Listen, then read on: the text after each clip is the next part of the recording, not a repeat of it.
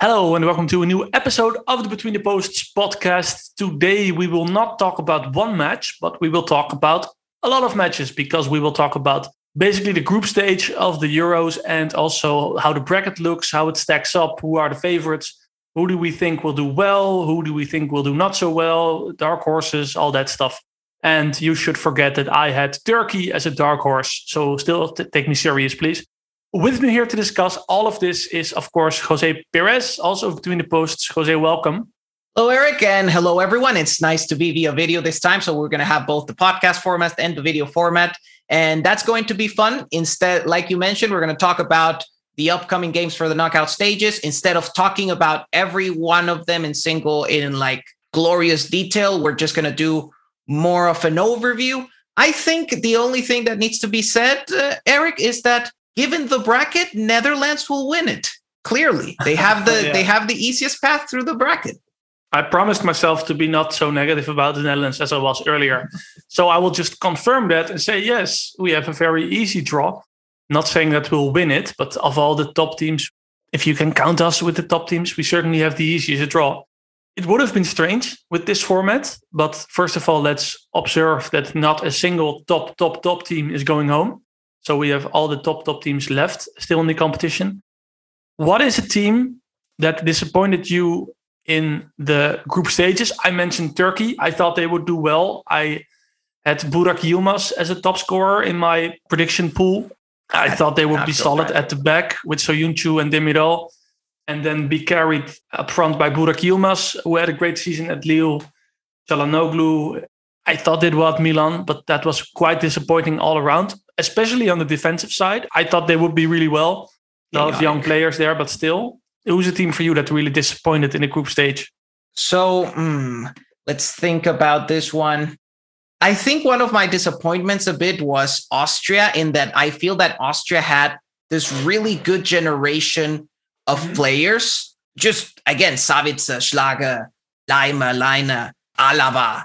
It's a good generation, but it just feels that they can't quite fit the squad together. So even if they made it to the next round, one, I didn't like how they played. It looked chaotic. And two, I think Italy is gonna stomp on them. It's awkward for me that you go into the tournament and you did not figure out, okay, how do we play Alaba? What's his best setup? Is he a spare man in the back three? Is he a left wing back? Should we play him in midfield?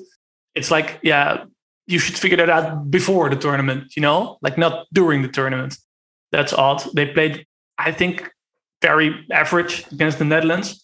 There were a lot of moments where they could have exploited our man marking in midfield, didn't really do that. So I agree with you in Austria. Yeah, I guess just for those who haven't seen the bracket yet, just to give you the context, one side of the bracket has, like, the right side, the Netherlands side, the one that's going to send Netherlands to the final. You have the winner of Netherlands versus Czechia going against the winner of Wales versus Denmark. And then in that same bracket, you have the winner of Sweden versus Ukraine going against the winner of England versus Germany, one of those football heritage kind of games. That's kind of the weaker side of the bracket. Then you have the other side, which is the one of death, where you have the winner of Belgium versus Portugal going up against the winner of Italy versus Austria. So a potential, say, Belgium versus Italy in the quarterfinals. Then you have the winner of France versus Switzerland against the winner of Spain versus Croatia. Potential France versus Spain or France versus Croatia. So re-editing the 2018 World Cup final. So it looks exciting. There are a lot of giant games there. I still wouldn't say for sure. It is true that the teams that I've liked the best from the group stages, other than the Netherlands, are on that side of the bracket, but we'll see how it shows up. So anyways, for you, Eric, which team to you would be a dark horse candidate? Yeah, so once again, I was pretty wrong with Turkey, but I think people should watch out for Denmark. One of the best tactical defensive organizations in the tournament for me. Great underlying numbers. Of course, that's something you cannot plan and you cannot account for that. But I think what happened with Eriksen, I think that really tightens up a group. I think you cannot learn that on a coaching course, but I think that group really stuck together that way. We saw a fantastic performance against Belgium when they came out flying out of the blocks. I think they really are a great collective. And there are some players inside that collective. Joachim Male of Atalanta, Mikkel Damsgaard of Sampdoria.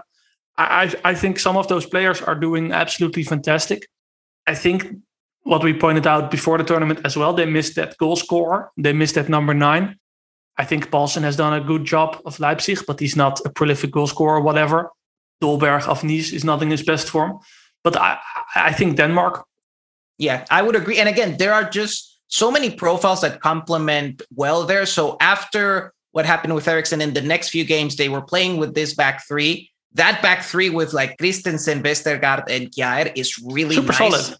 Like really solid. Kjaer is kind of the defensive leader in the middle, and then the other two are, for example, faster, better at ball progression. They complement each other well. You have Højbjerg running midfield right now. And again, he's just a really complete midfielder who does both the ball progression and a lot of defending. Of course, Paulsen and say Bradbait are not exactly the highest level striker duo in the championship. They complement each other well because one is the more running in behind type. The other one is more of a target man. I know nothing about Damsgaard, so I'm going to rely on you to say like how good he is and what can he give to this Denmark side. But all in all, I like a lot what I see there. What does Daniel Was do nowadays for Valencia? Does he play this right back role? Everything, frankly. I think he plays like in Valencia and in his all of his teams in Spain. He's just played wherever he's needed. So that's kind of solid. Like they have a defensive midfield duo of starting players for Dortmund and Tottenham, you know, and the Damsgaard, who's at 10, does really well. So yeah, man, I think they should be confident. Let me see in the bracket. Yeah, Wales should be doable for them, and then you come for Netherlands and Czech Republic. So let's talk about the Netherlands for a second. Yes, because that was going to be kind of my dark horse pick in a way, because it's a team that maybe was not like a big tournament favorite, but the bracket combined with the fact that they are simply attacking well, I think, there's a lot to say there. Of course, the duo of like Memphis and Weghorst is working very nicely. And if you don't have that against other teams, you could do like what happened against Macedonia, where you have Male and Memphis, which also works well. All in all, I think the Netherlands is doing pretty well, other than, defensive transition, just counterattacks. Yeah. Even Macedonia looked like they could score there. I'll be honest, before the tournament, I had us at 5 points and then come up against Italy and then lose against Italy. That was my prediction. I was wrong. We have 9 points. It's really a case of analyzing the process and the performance and not the result, right? If you look at the results, fantastic, 9 points. One of the few teams in the group that had 9 points. I think North Macedonia might have been the worst team in the entire tournament. They created like 2 or 3 pretty big chances against us. You look at the Ukraine game, that was so open. It's not even pessimistic for me that I think, okay, if we come up against the top team, I'm a bit scared that they will just chip goals like crazy. The Austria game, I thought, was the best game of the Netherlands. That was very controlled, pretty good game overall. But the glaring holes, you mentioned defensive transitions, which are a problem. But overall, if the opponent have the ball, sometimes the 2 defensive midfielders with De Roon and Frenkie de Jong, they get pulled all kinds of ways, yes. And the middle of the pitch is barely defended. And I'm like, if you play against Germany or France, like you can't do that. There's no single way you can do that and win a tournament with this approach.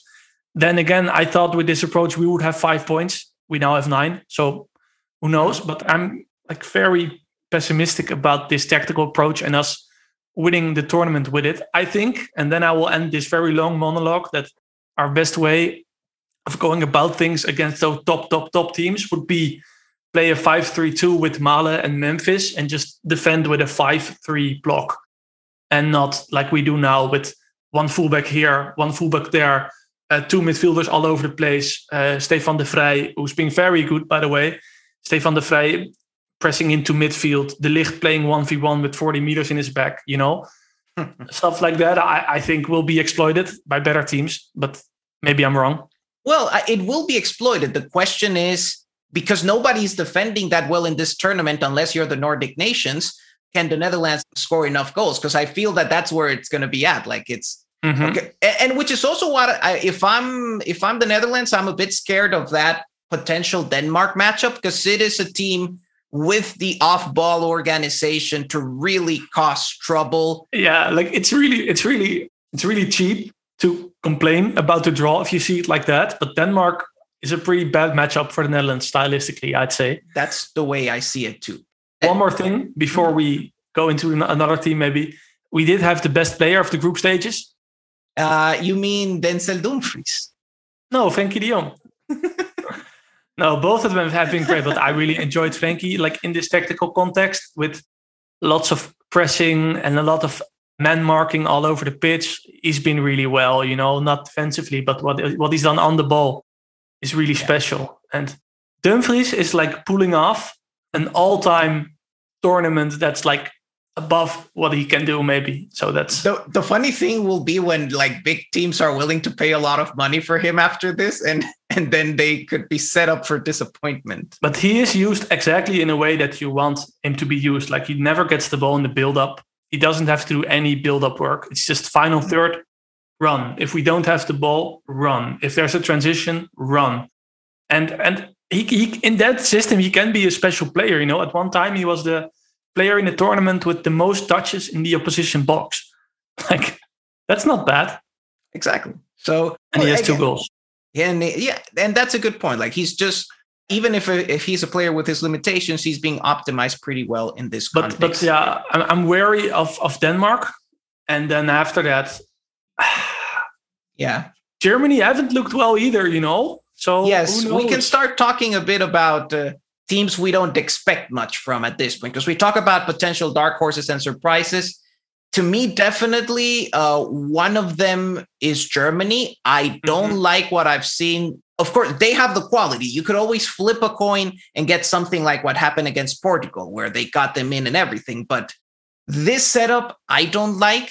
This 3-4-3 thing, I don't like. The fact that it's essentially just like Hussens and Kimmich just crossing in the ball. That's a good style when your striker is Lewandowski, not a great style when your forwards are like Gnabry, Werner, and Havertz. So it doesn't seem to fit well. Germany's a bit like flipping a coin. And by the way, I think England are a bad matchup for them, because England is the kind of team that suffers when like an opponent sits back and waits for them and lets them crash against the wall. But against an opponent that is more aggressive, like Germany, England can do damage on the counter. So I have to admit that I don't expect much from Germany, even at this point in the tournament. There's always a case to be made that when a top team doesn't look well against smaller opposition in the group stage, then you can say, oh, okay, but in the knockout phase, something else is expected. But I think Germany against France, for example, were really weak. Portugal, for some reason, didn't plan for Goossens to overlap, even though that's what he does every time when he's on the pitch. So that was really odd for me. That was a really odd match, Germany against Portugal, because Portugal had one glaring defensive problem and they didn't address it for the entire game. But if you look at England, for example, I think Germany, I'm not sure. Maybe that game will just be a lot of stale possession for both teams. Nobody really taking the initiative. Yeah, but all in all, I still think England might have the matchup advantage there. Of course, Germany have the quality to make things work. But yeah. And by the way, since you mentioned Portugal, that's another team that I guess both you and I agreed that we don't have that big expectations on, to be honest, because like Portugal kind of made this reputation in 2012 and the 2016 Euros that they had a good defense. I don't see much of that good defense left right now. And by the way, this is a really good case study on footballers and context, because Ruben Dias, player of the year in the Premier League 2021, does not look that great right now. And it's not that he's not good. It's just that in Manchester City, he had a context that really got the best out of him. Portugal, not so much. So he suffered a bit more throughout the group stages. And again, it's less an indictment on him and more an indictment on like Portugal as a team are not defending that well. They're not attacking that well, frankly. The only time Portugal does something other than crossing into the boxes when Ronaldo is moving around. So they're also not a team I have big expectations from. Any other disappointment for you? Yeah, the last one, and then we go into positive feelings. But the last one for me that I don't expect a lot from in terms of top teams is Belgium. The neighbors. What do you have against Belgians, you Dutch slow, person? Old. They look old, man, in phases of the game. They looked really bad against Denmark. Bit of a special situation there, okay, but without De Bruyne, without Hazard. But still, they look slow. I didn't like them against Russia. Very slow possession game. I thought, if you play this way against the top team, you'll get annihilated on the counterattack. And their last game, I think maybe was their best game. I don't know, but I think that was with all the substitutes. But still, I don't like the possession game. I think it's slow. I think their final third plan is solid because it involves De Bruyne and Lukaku a lot. But I think in general, if they turn the games into those slow, methodical, possession-based games, in the end, you're just too fragile at the back. And I think we've seen that. So I don't think they'll get very far. That's interesting because in terms of talent, like if Belgium makes it, it will be kind of because of talent, because they have one of the best. And Lukaku, who are in the form of their lives, So exactly. So always that. That would be that. And also, this is, by the way, a similar problem to what Belgium had in 2018, which is it always seems like Martinez wants to do like this possession game, and it never quite looks good. It never quite works. They always look good when they try to counterattack because you have Lukaku and De Bruyne, but they don't really play on the counter. They want to play something more expansive, but it doesn't quite work for Belgium. Do you remember that legendary game against Brazil when they set up in a 4-3-3 with Lukaku, De Bruyne, Hazard up front, and they shipped like 25 shots from Brazil or something, but still progressed? Yes, and then all the narratives against Brazil, who might have been almost like the best team of the tournament or close to it, but that was like legendary in that approach didn't really come off well, but they progressed, so it was. Yeah. So I'm not rooting. I'm rooting for the Netherlands, but I'm not expecting a lot of Belgium, to be honest. Yeah. So I guess before signing off, I think there are two teams that we might want to talk about. One, Spain, who I think might be a bit underrated right now, in the sense that the usual narrative with Spain is always like, oh, they pass, but don't shoot and whatnot. To be honest, I don't think that their problem right now is creating chances. It's that they're not putting them away. They just not finishing. And then we start talking about Morata and all the other things. But it's just, again, bad luck. It happens. And as you saw in their last game of the group stages, that then they got 5 goals. So who knows? I think Spain have a style of play that there's not a single team in a tournament that can break that. I think they have a very strong possession game. They have a very strong counter press. I don't see any team in this tournament taking the game to Spain in that way. I think every team will get played into a low block. Then there's always transitions. Okay, but I think, and people might think he's crazy, but I think Spain have been the strongest team in the tournament with Italy. I think those two are the teams that have played most strongly in the tournament, at least just in terms of course, results might have not gone Spain's way, but I do think that Spain are generating a lot and people are not looking that. And but you have to always factor in for clashes, If Spain meets Belgium, I think Spain will have the ball. If Spain meets even Italy, I think Spain will have the ball and dominate the game. And I think what I said earlier, their defensive transitions look really good. I think they are like really strong. Well, it is true that maybe we've had a smaller sample size. We'll have to see. They look this is all small sample hot take stuff. That is also true. Don't be taken back by that. Go for it. True. I'm always a bit concerned with Busquets as your holding midfielder. But that being said, in the last game of the group stages, he was very dominant. And if he can play at that level, you don't get that many transition opportunities against Spain because simply they counter press really well and prevent the counters to begin with. So, and then Italy, and I guess that's the final team we can touch on. The question I have with Italy is they might have been the best team in the tournament up to now in how they play and the results that they got. The question is, they are going into a very tough side of the bracket against teams that arguably have more attacking talent than they do. How are they going to deal with that? How are they going to deal whenever they have to face an attack with Lukaku and De Bruyne, whenever they have to face an attack with, I don't know, Mbappe and Pogba? how can Italy stand the test against teams that have more talent than them? That will be the interesting part. It's uncharacteristic maybe, but everyone loves Italy at the moment because of their short passing game and offensive production and combinations and stuff. And I think they're very hard to press. I'd be surprised if Verratti doesn't start over Locatelli, even though Locatelli made 2 goals. I think their starting midfield will be Jorginho, Verratti, and Barella. I'd bench Jorginho, but that's not happening with Mancini. No. That's not I think happen.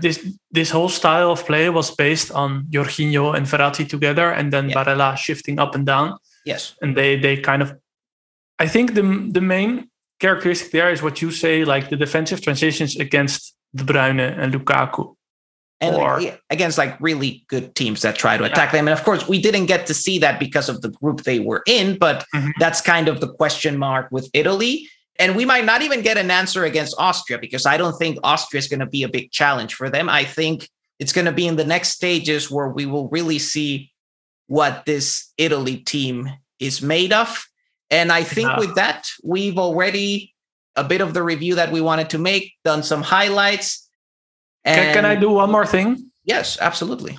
Well, actually 2. But the first thing, France is one team that are still, for me, among the favorites, but they look weaker to me than in 2018. I haven't seen a lot of analysis on this, but I think they changed their approach a lot. And I think that's pretty undertalked. I think in the first 2 games, they were open. Their first and second line of pressing looked very bad. They were nothing like how they were in 2018. And Deschamps went back to that 2018 formula. And I don't know if that's just me, but I don't see anyone reporting on that at all. Yeah. That the first 2 games were very different than the last game, in a sense. Yeah, and that's something very important that our own Josh Manley pointed out in his match report, that France basically shifted from that 4-3-3 and more pressing they were doing to something more like the 4-2-3-1 they were doing in previous tournaments, which looks ugly. They killed against Portugal, they killed their right side entirely. It looked ugly. If they keep doing that, it's going to be even uglier. Tolisso, and I think you mentioned this to me before the podcast, cannot really do the Matuidi role like Matuidi did in 2018. They don't defend that well. They don't attack well in this setup. But I have a feeling, like trying to predict Deschamps, that Deschamps is not going to go back to the 4-3-3, and he's going to keep doing this ugly 4-2-3-1. This is it. But still, they are with the favorites because, their mechanisms in possession might not be great, but they still have Pogba and Mbappé that can create stuff. That can win you a championship. Griezmann is playing well, I think, in this role. Benzema, could be better. I think we all expected a bit more from him, but still does a good job. One of the best strikers in the tournament. But overall, if you take that 2018 team, that blueprint, and you put it on this team, I think they look worse. And I'm curious to see what happens when they fall behind. Because what if you give them the ball and say, okay, friends, here you have the ball, good luck with it. They're not the best in that. No. And that's the thing. When they're trailing, they struggled. Something that happened to them in the World Cup is that they were barely trailing. They were barely in situations where they had to take the initiative. It was usually France goes up first and then they just defend and counter. So when the scenario of the game is something different than that, it is true that they struggle. And if they end up in situations like this in the knockout stages, we'll see how they handle it this time. Sure. So one observation, one question, then we end this. The observation for me is I really liked the tournament so far. It's been a lot more fun than I thought it would be. I thought it would be after this season, which with less rest for anyone involved. I thought we would see a lot more games with very defensive approaches, teams just aiming to get set piece goals and don't chip at the back. I've liked it. Been open, been fun. Yes. Nothing wrong so far. I agree. And I think it's in a way kind of positive that I haven't seen too many teams with really good defensive structures other than the Nordic countries, because it means that everyone, has been a bit bad at defense, but you get a bit more entertainment that way. So even a game between, say, Portugal and France, which honestly was a bad game between two teams that did not attack well, still somehow ended up with 4 goals. Yes, 3 of them were penalties, but it still had an entertainment factor that I wouldn't have expected of a game like that. And that's kind of been happening throughout the tournament, that just even if the games are not super great tactically, the teams are not that strong collectively, they are still fun. I've still had fun with it. And I think that's the best we can get from an international tournament. Yeah, correct me if I'm wrong, but I think it's more fun than 2018 and 2016, right? 2018, yes, for sure. I don't know. I felt like teams back then were just stronger defensively and we got more boring games. 2014 is all rosy because we got to the semifinal then. Yeah, my last question. I'm going to put you on the spot. I promise you I will say it as well, but who's winning the tournament? Now, go. The final is France versus the Netherlands. France wins. France versus the Netherlands. Reaction. Not happening, bro. Would be fun. I hope it, but not. I really look forward. I'm watching in a pub this Sunday, and it's like the first time that we watch the Netherlands in a really important game in the pub since 2014. So that will be fun. I'm picking Italy, which is boring, but I think they're the best team with Spain. So who knows? We'll see. Makes me feel optimistic that a smart football person like you rates the Netherlands so high. Maybe it's just because now I live in the Netherlands. I have ended up being more optimistic about it. You have to switch off emotions when analyzing football, Jose. You know that. Come on. Oh, right. Else we could have just invited Joel and Josh and sing It's Coming Home for 60 minutes and put that up on the podcast. Would be fun. Anyway, just proper football man commentary. Sure. If you could visit our website, I would really enjoy that. Yes. Appreciate it. Thank you very much. Yes. So go to betweentheposts.net, our website. We decided to make all of our coverage free. It's going really well. Social media interaction has been crazy. Subscribers have been coming in, so that's really fun. Anything else? I don't think so. I don't think so. So we'll see how the group stages go, and we'll keep you updated with the coverage. Yes. And I'm really looking forward to the KOs because that's really fun. Exactly. All right. Thank you so much. Bye-bye. Thanks, everyone. Thanks, Eric, and see you around.